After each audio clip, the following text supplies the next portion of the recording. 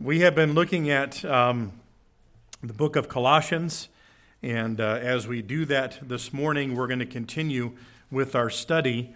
Last week, we concluded with verse 19, and you might not remember, but when we got to verse 19 last week, I kind of misspoke and said that we were going to cover the first half of the verse. Well, I was kind of right about that, but you may have noticed that there is a comma at the end of that verse. So really what I did was I stopped mid-sentence in what Paul was saying, all right?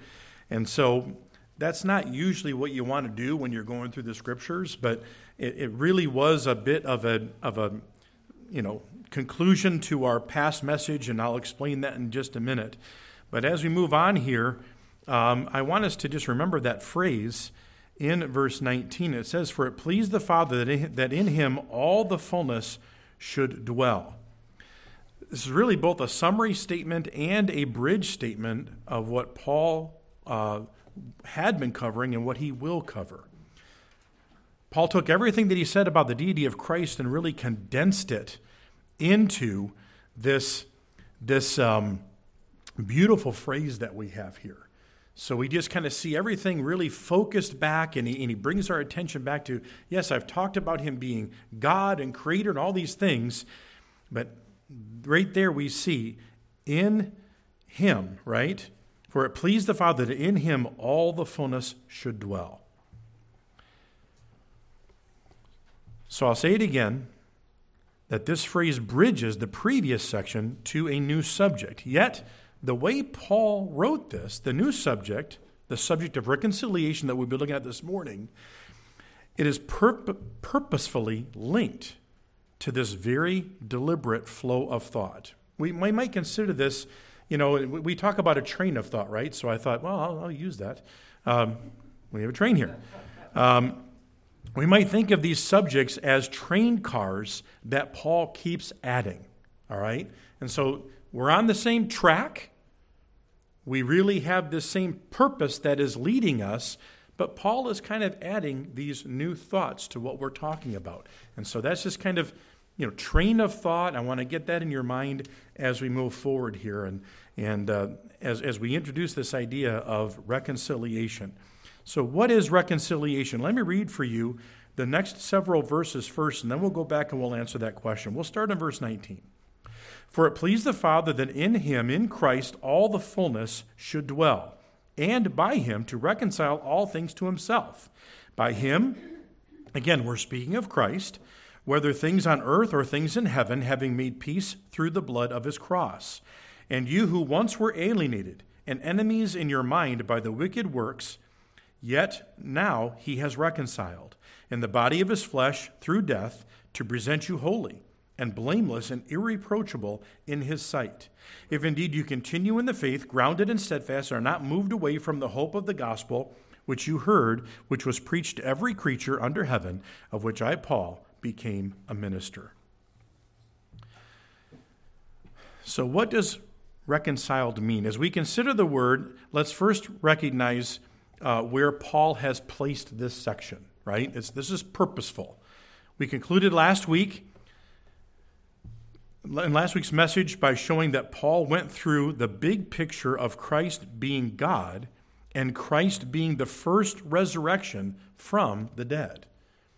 That's a big thought, and we took time to take a look at that. So what does reconciliation mean? It simply means to restore a relationship by bringing two or more parties together. Two aspects of reconciliation are what Paul is going to be looking at, but I just want us to think about that for a minute. When you have two parties, they're at odds with one another, and they're reconciled, it means that things are made right. It's just that simple. So here we have this reconciliation that Jesus makes for us. He makes our relationship right. We're going to talk about that a little bit more, but the first aspect that we see here is the reconciliation of all things. Overall, this is the overall reconciling ministry of Christ for fallen creation. Now, I will tell you, it would have been easy just to say, you know what, I can kind of skip over this verse, just kind of let it slide, and we'll just get into the other stuff that's coming up here. And I could have said it was for time and other things, but I just want to tell you in advance, this is not going to be an exhaustive look at this subject. There's a lot here, folks. There's, some of these phrases, they're just jam-packed. But I want us to keep with the purpose of what we're looking at. So let's just kind of go through this. Man's fall resulted in the fall of creation, right? That was part of the curse. When man fell, the curse took place. All of creation was affected by that. Jesus' death took care of the general results of sin and positionally restored his relationship with what he made. This hasn't happened yet, but when Jesus died on the cross for our sins, it says that he shed his blood, right? It was partly so that all things at one point would then be reconciled to him, that the relationship would be made right. This even includes the spirit world. Now, let's be clear. There is absolutely no support in Scripture. There's no mention of it, of any level of universal reconciliation or even the redemption of fallen angels, right? We don't see that. We don't see that because of this, everything and everyone is reconciled. The relationship is made right. We're not talking about a universalist salvation.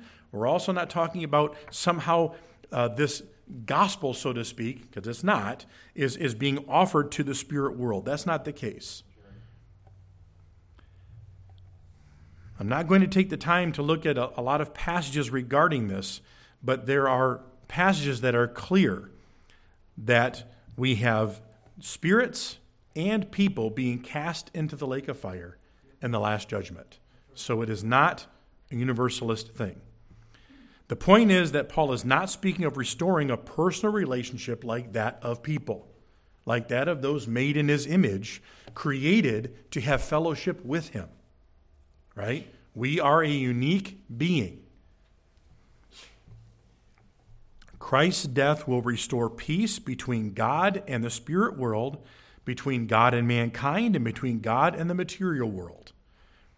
What I read for you and would like to read again out of Romans 8 really illustrates that. And so I want us just to take a look at that one more time because I think it's a good reminder of not only what Christ did, but how it ties into this whole idea of reconciliation. Romans chapter 8, starting in verse 18 again. So I consider the sufferings of this present time are not worthy to be compared with the glory which shall be revealed to us. For the earnest expectation of the creation eagerly waits for the revealing of the sons of God. What is that revealing? That revealing is when we have that final resurrection. For the creation was subjected to futility, not willingly, but because of him who subjected it in hope, because the creation itself also will be delivered from the bondage of corruption into the glorious liberty of the children of God. Okay? So it's tied to us. For we know that the whole creation groans and labors with birth pangs together until now. We see that, don't we? We see creation groaning. We see the troubles that are out there. And not only they, but we also, who have the first fruits of the Spirit. Even we ourselves groan within ourselves, eagerly waiting for the adoption, the redemption of our body. Okay? So we can relate to this, and creation and actuality is related to us. So we'll see this partially completed during the millennial reign of Jesus Christ. This is something that will take place. I want us to go back to Isaiah chapter 2. Isaiah 2. We're going to look at two passages in Isaiah.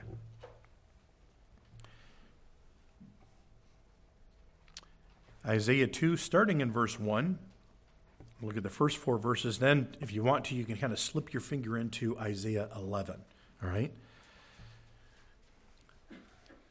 The word of the Lord that Isaiah, the son of Amos, saw concerning Judah and Jerusalem. And again, this is Isaiah 2, 1 through 4.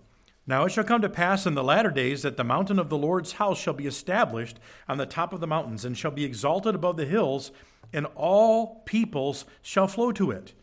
Many people shall come and say, Come, let us go to the mountain of the Lord, to the house of the God of Jacob. He will teach us his ways, and we shall walk in his paths. For out of Zion shall go forth the law and the word of the Lord from Jerusalem.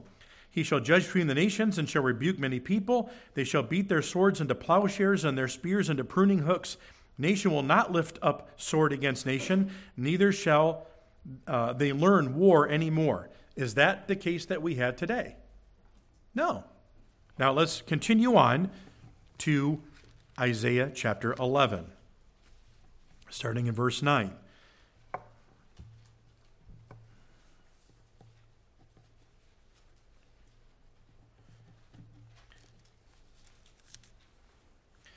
They shall not hurt nor destroy in all my holy mountain, for the earth shall be full of the knowledge of the Lord as the waters cover the sea. And in that day there shall be a root of Jesse, who shall stand as a banner to the people. For the Gentiles shall seek him, and his resting place shall be glorious. It shall come to pass on that day that the Lord shall set his hand against this again the second time to recover the remnant of his people who are left from Assyria and Egypt, from Pathros and Cush, Elam and Shinar, and from Hamath and the islands of the seas. He shall set up a banner for the nations, and will assemble the outcasts of Israel, and gather together dispersed in Judah from the four corners of the earth. And the envy... Do I have the right passage there? I feel like you should have started in verse 6 and not... I apologize about that. I'm off a little bit. Yes, sorry about that. I got the wrong numbers here. Rewind us a little bit. It's still good. That's right. You read the word of God. You're okay, right? Anyway, verse 6. The wolf also shall dwell with the lamb. The leopard shall lie down with the young goat, and the calf and the young lion and the fatling together. And a little child shall lead them, and the cow and the bear shall graze. Their young ones shall lie down together, and the lion shall eat straw like the ox. The nursing child shall play by the cobra's hole, and the weaned child shall put his hand in the viper's den. They shall not hurt nor destroy in all my holy mountain. That was what I ended with. When I began with, need to end with. For the earth shall be full of the knowledge of the Lord as the waters cover the sea. So we see here that there is a creation aspect to this restoration that will take place. And then Revelation 21 explains how the Lord is going to recreate the material world. So this is what we're looking forward to, but it was already in the mind of the Lord. It's already done. It's already reconciled to him based upon his death. All right? Now, we move forward then with the next subject, which is the reconciler of believers. This is the bulk of what Paul is going to treat back here in Colossians 1. So as we take a look at now the next verse there,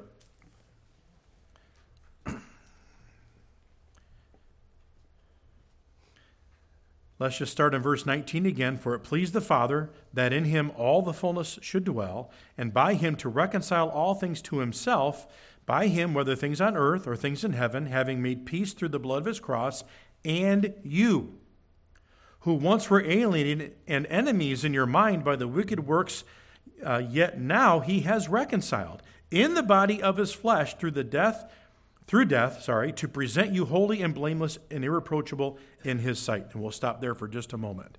So we're looking now at the reconciliation of believers. Now, I keep using that word. Let's kind of make sure that we understand what we're talking about here. Reconciliation, big word for making a relationship right, for restoring a relationship, for having two parties come together and now being in agreement and peace. Okay?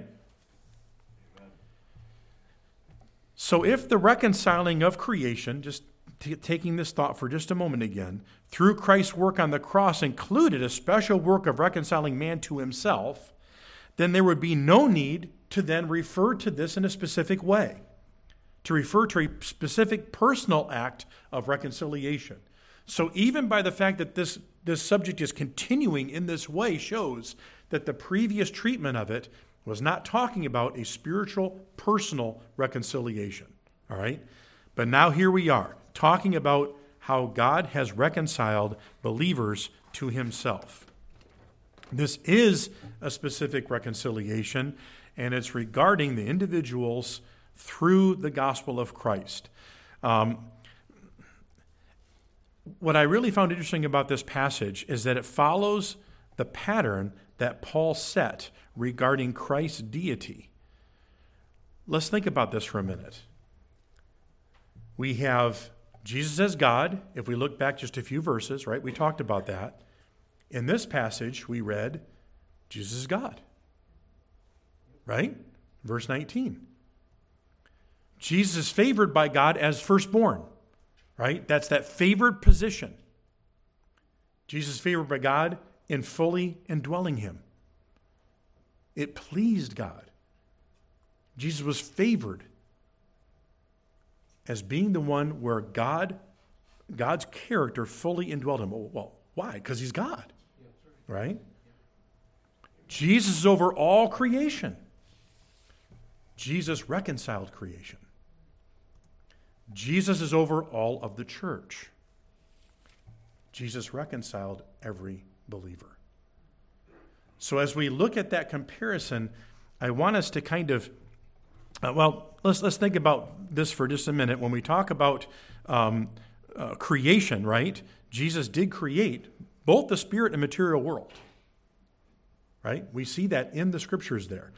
And then we also see that he reconciled both the spirit and material world. So it's really interesting how we see these things going together. And just to remind ourselves about the fullness of God dwelling in Christ, look at what verse 9 says in chapter 2. We're right here in Colossians 2, verse 9. It says, "For in him dwells all the fullness of the Godhead bodily." Right? So that was reinforced by Paul. Apparently, this is a pretty important topic. Okay, we have one other comparison here. Jesus guaranteed our resurrection because he is the resurrection, right? He was the first one from the dead, and Jesus made possible our presentation. We're going to talk about that in just a minute. Jesus is presenting us. But what I want to see just one more time, I got a thing for trains. In this, what we're seeing is that there are train cars, right, that we see flow here, but then there's different types of train cars. The first one was talking specifically about his deity, and we can kind of see that here in the boxcars, right? And then if you want to just kind of make a mental note of this, just to kind of understand what's going on, then he makes a very similar argument for what we'll just call the oil tankers here, the reconciliation. So he gives the same pattern, right? And it's just kind of cool to see that we've got this comparison here of who Jesus is and what he has done in both of these subjects. One obviously much more specific. And if you remember back a little bit, I know maybe not all of you were here, but we talked about the fact that we started off this part of Paul's explanation, right? He's going through talking about being a believer, living a worthy life, all those different things, our hope being in Christ. Oh, and let's talk about Jesus, starting off as him as God, right? I mean, the biggest possible picture we can see. And then talking about a few different aspects about his Godhead, all the way down to the fact that we're in him. Well, now it gets even more specific with that personal reconciliation, that personal making right of that relationship between ourselves and God. Amen. Through his death. All right? So now as we go back to this idea of reconciliation, let's look at just this beautiful concept that we have here. Reconciliation has two sides to it. We're reconciled from something and we're reconciled to something. A married couple can be reconciled from being at odds with another about whatever, restaurants, what color something is or whatever, to restoring the peace and harmony of that relationship. Okay? It's just that simple. So then what we have described here is our former state. He says that you were reconciled, but reconciled from what? Who once were alienated and enemies in your mind by wicked works, yet now he has reconciled. Man, this is some strong language here, and it's purposeful. Alienated, separated, completely against, right? I mean, when you're alienated from someone, it is a total separation. Our wickedness separated us from God. We were enemies. We weren't working for the Lord. We were working against the Lord. We weren't neutral. We became adversaries and worked against God because of our sinfulness. That sinfulness is just inherent in who we are. We're not only born with it, but we do it. And frankly, we like it. It's just who we are. All right? Now, I debated on whether or not I would do this. I'm hoping this illustration helps.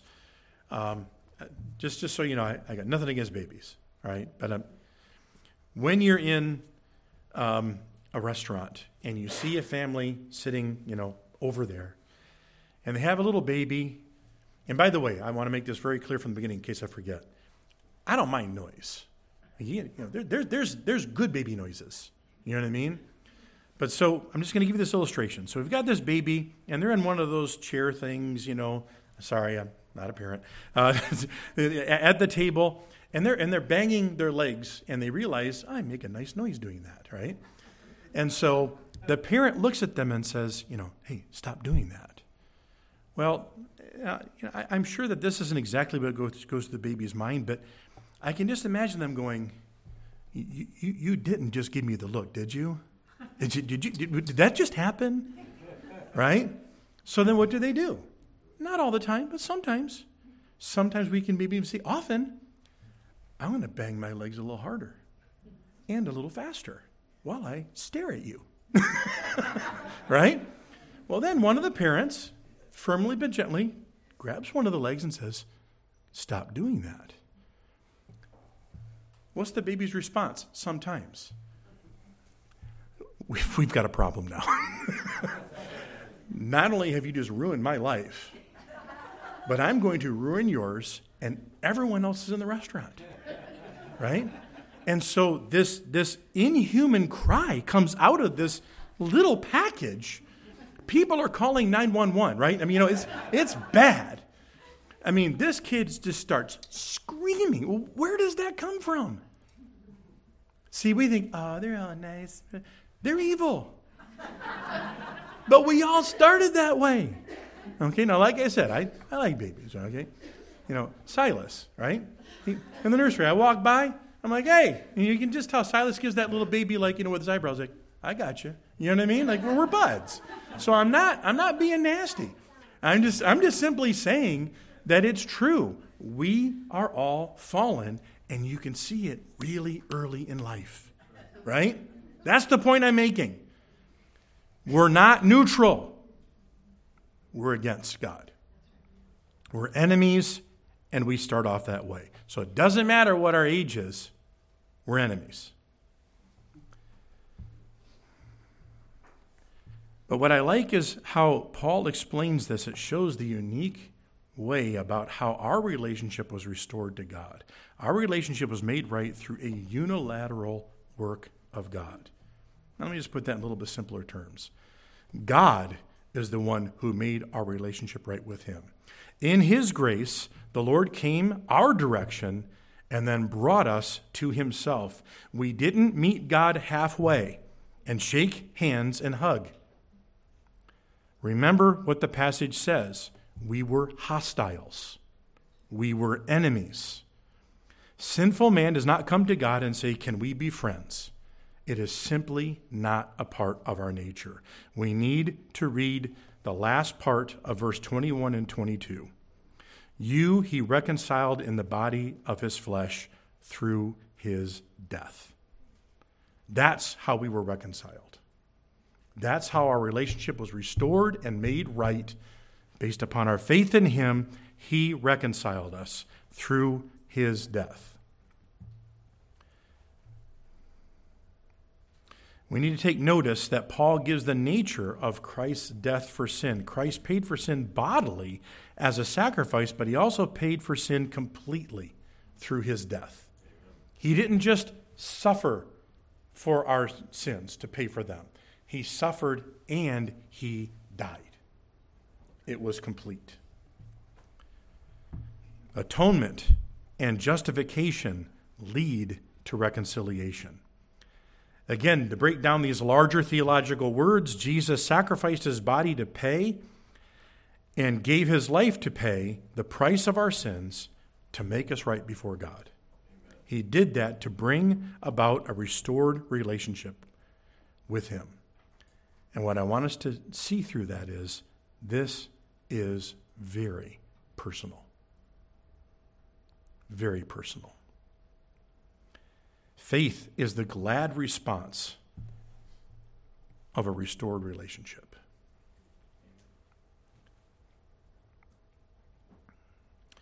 Now, we're already spilling over into the next phrase that we see there, and it says, to present you holy, blameless, and above reproach in his sight. Wow. I tell you what, and I'm being totally serious about this. I mean, yes, when you're talking about people who understood this language when it came to them, it spoke a little bit differently. We have to explain some of these words. The meaning was more inherent to the original people that got it. But even with that said, these things are just packed, aren't they? I mean, what he wrote, the economy of words, but then also just the depth of them is amazing. So Paul explains what Jesus did on our behalf through this combination of similar terms, right? He made us holy. That means we were set apart from sin. We were blameless. Blameless. Remember, we're hostiles. We're enemies. We're sinners. But we are declared innocent of our previous crimes. Wow. And we're also above reproach. No one can lay any charge against us that will condemn us to hell. Isn't that amazing? No one can come from our past, including a former youth person, and say, hey, you didn't see what I saw, right? Or, hey, you got to remember that account that happened, right? Or here's a time where Scott really blew it, and there are many, okay? Can't bring that to my account. So let's not miss this little phrase here, to present you. This taken as a whole means that Christ sacrificed his body and gave his life to make us presentable in the presence of God. Isn't that something? We all remember this, right?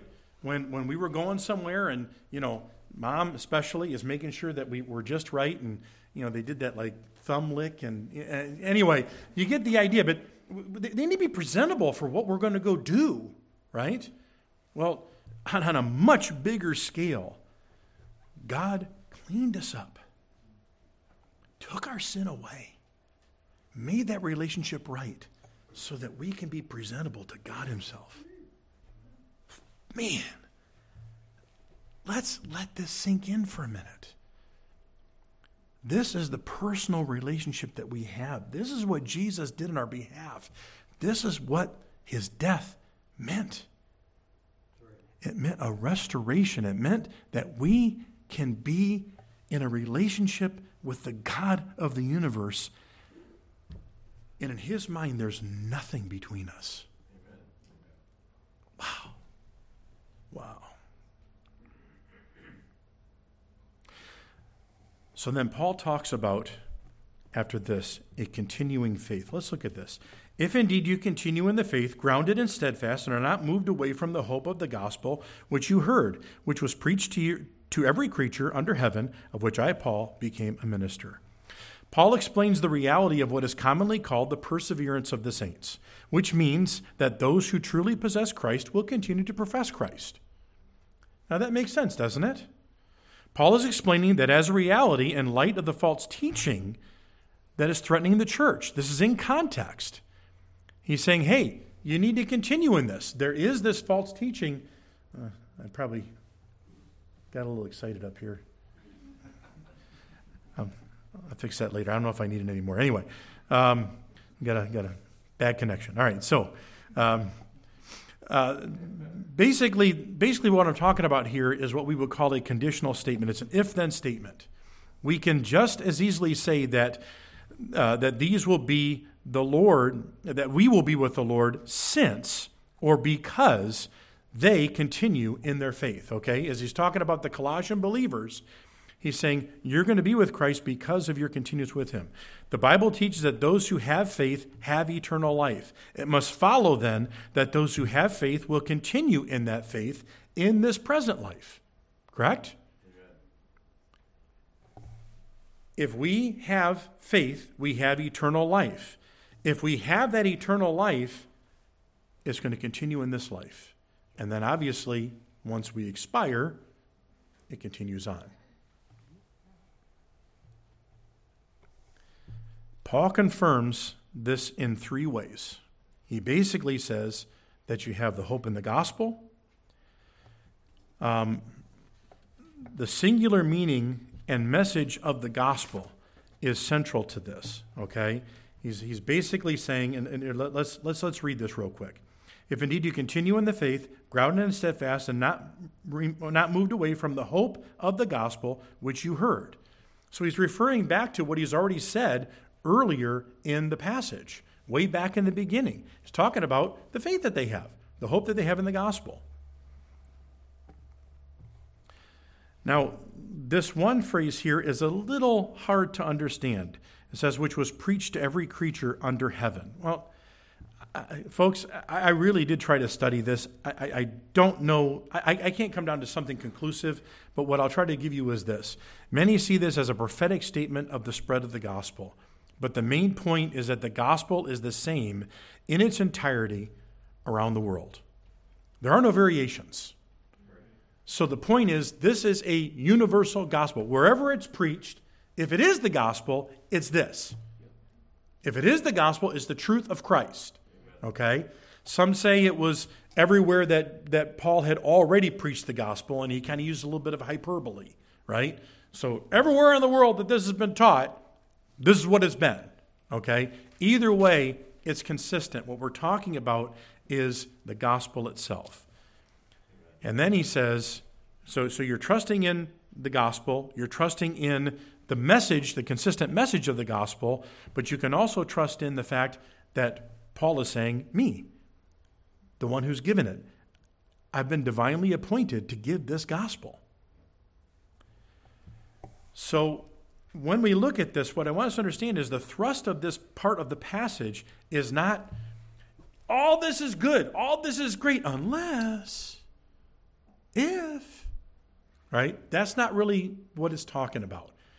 Not that there is an element in that in Scripture, but primarily, when you see these phrases, it's just simply saying, as you continue, right? He's already said, you're faithful, you're growing.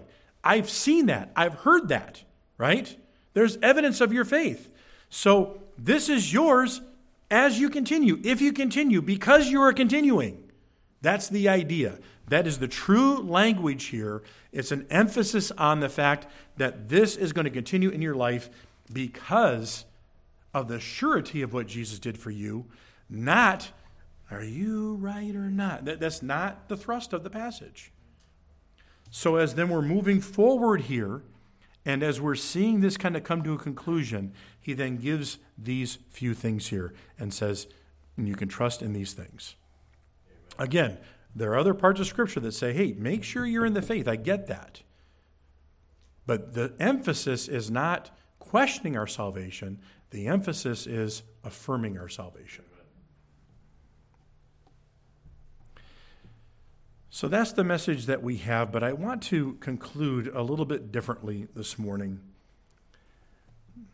We've talked about Jesus Christ being, the resurrection. We've talked about him being head of the church. We've talked about this personal aspect of reconciliation, of making our life right with him. But let's just remind ourselves of the gospel this morning. And that's really what we're talking about. That's what Paul is talking about. The integrity of the gospel. Turn with me to 1 Corinthians chapter 15.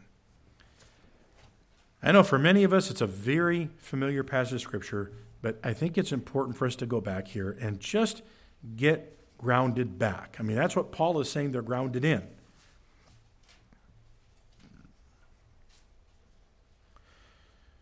Moreover, brethren, 1 Corinthians chapter 15, verse 1, I declare to you the gospel, the good news of Christ, which I preached to you, which also you received, and in which you stand, by which also you are saved, if you hold fast the word which I preached to you, unless you believed in vain. For I delivered to you, first of all, that which I also received, that Christ died for our sins according to the Scriptures, and that he was buried, and that he rose again the third day according to the Scriptures, And then he was seen by Cephas, then by the 12. And after that he was seen by over 500 brethren at once, of whom the greater part remain to the present, but some have fallen asleep.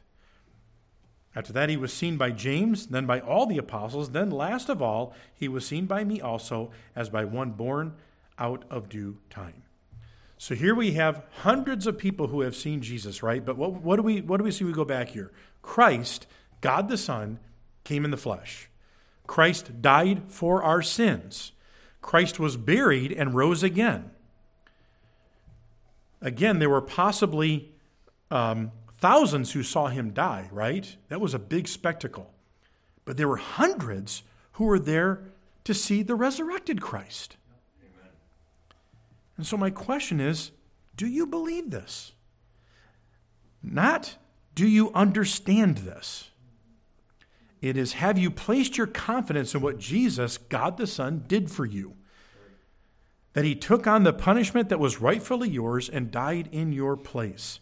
That he rose again, and by doing that, showed us that he was greater than even death.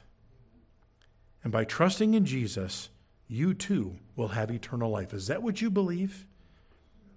Amen. So many people add to or take away from the gospel. Folks, it's simple.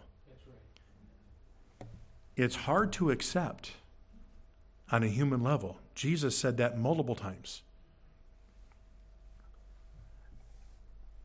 But it's a simple message. Ultimately, it is when a person rejects Christ and God's gift of salvation in Christ, that is what condemns them to hell.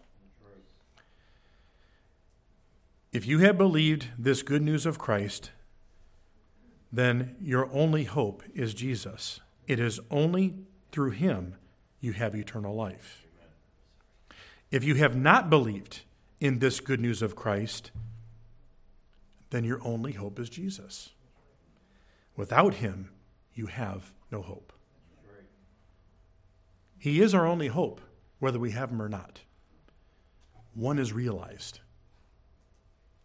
One was made possible because he brought us into his family. He made our relationship right, and we responded to all of that in faith. Folks, it's a simple message. Let's not complicate it. Are you a follower of Christ today or not? I want to encourage you. Consider those claims. Look at what he did for us. Look at your own life. If you attest to this, if you believe this, according to 1 Corinthians 15, you are a follower of his. Amen. Again, not just believing that it happened, not even saying that's true, but actually submitting to Christ and saying, you are my Savior. I know it's the only way that I can have my enemy status removed. And now I can have a right relationship, that whole reconciliation that we just talked about. That's the only way it can happen. Christ alone, through faith alone, right? In his gospel. Let's pray. Heavenly Father, as we come to you today, I don't know the heart of every person in here. We thank you that it's not just about coming to the scriptures every time and saying, am I saved or not? It's a matter of having that affirmation made so that we can grow. But Lord, there might be someone here, they really don't know their status with you. They don't know if they're your follower.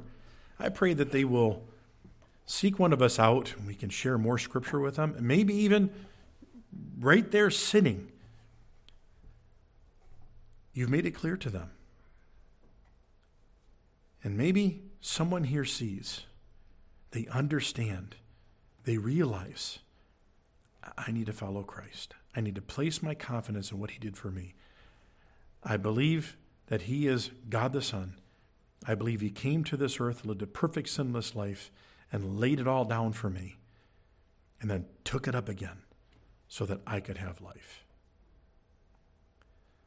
Lord, if you are the one we trust in, you've given us life.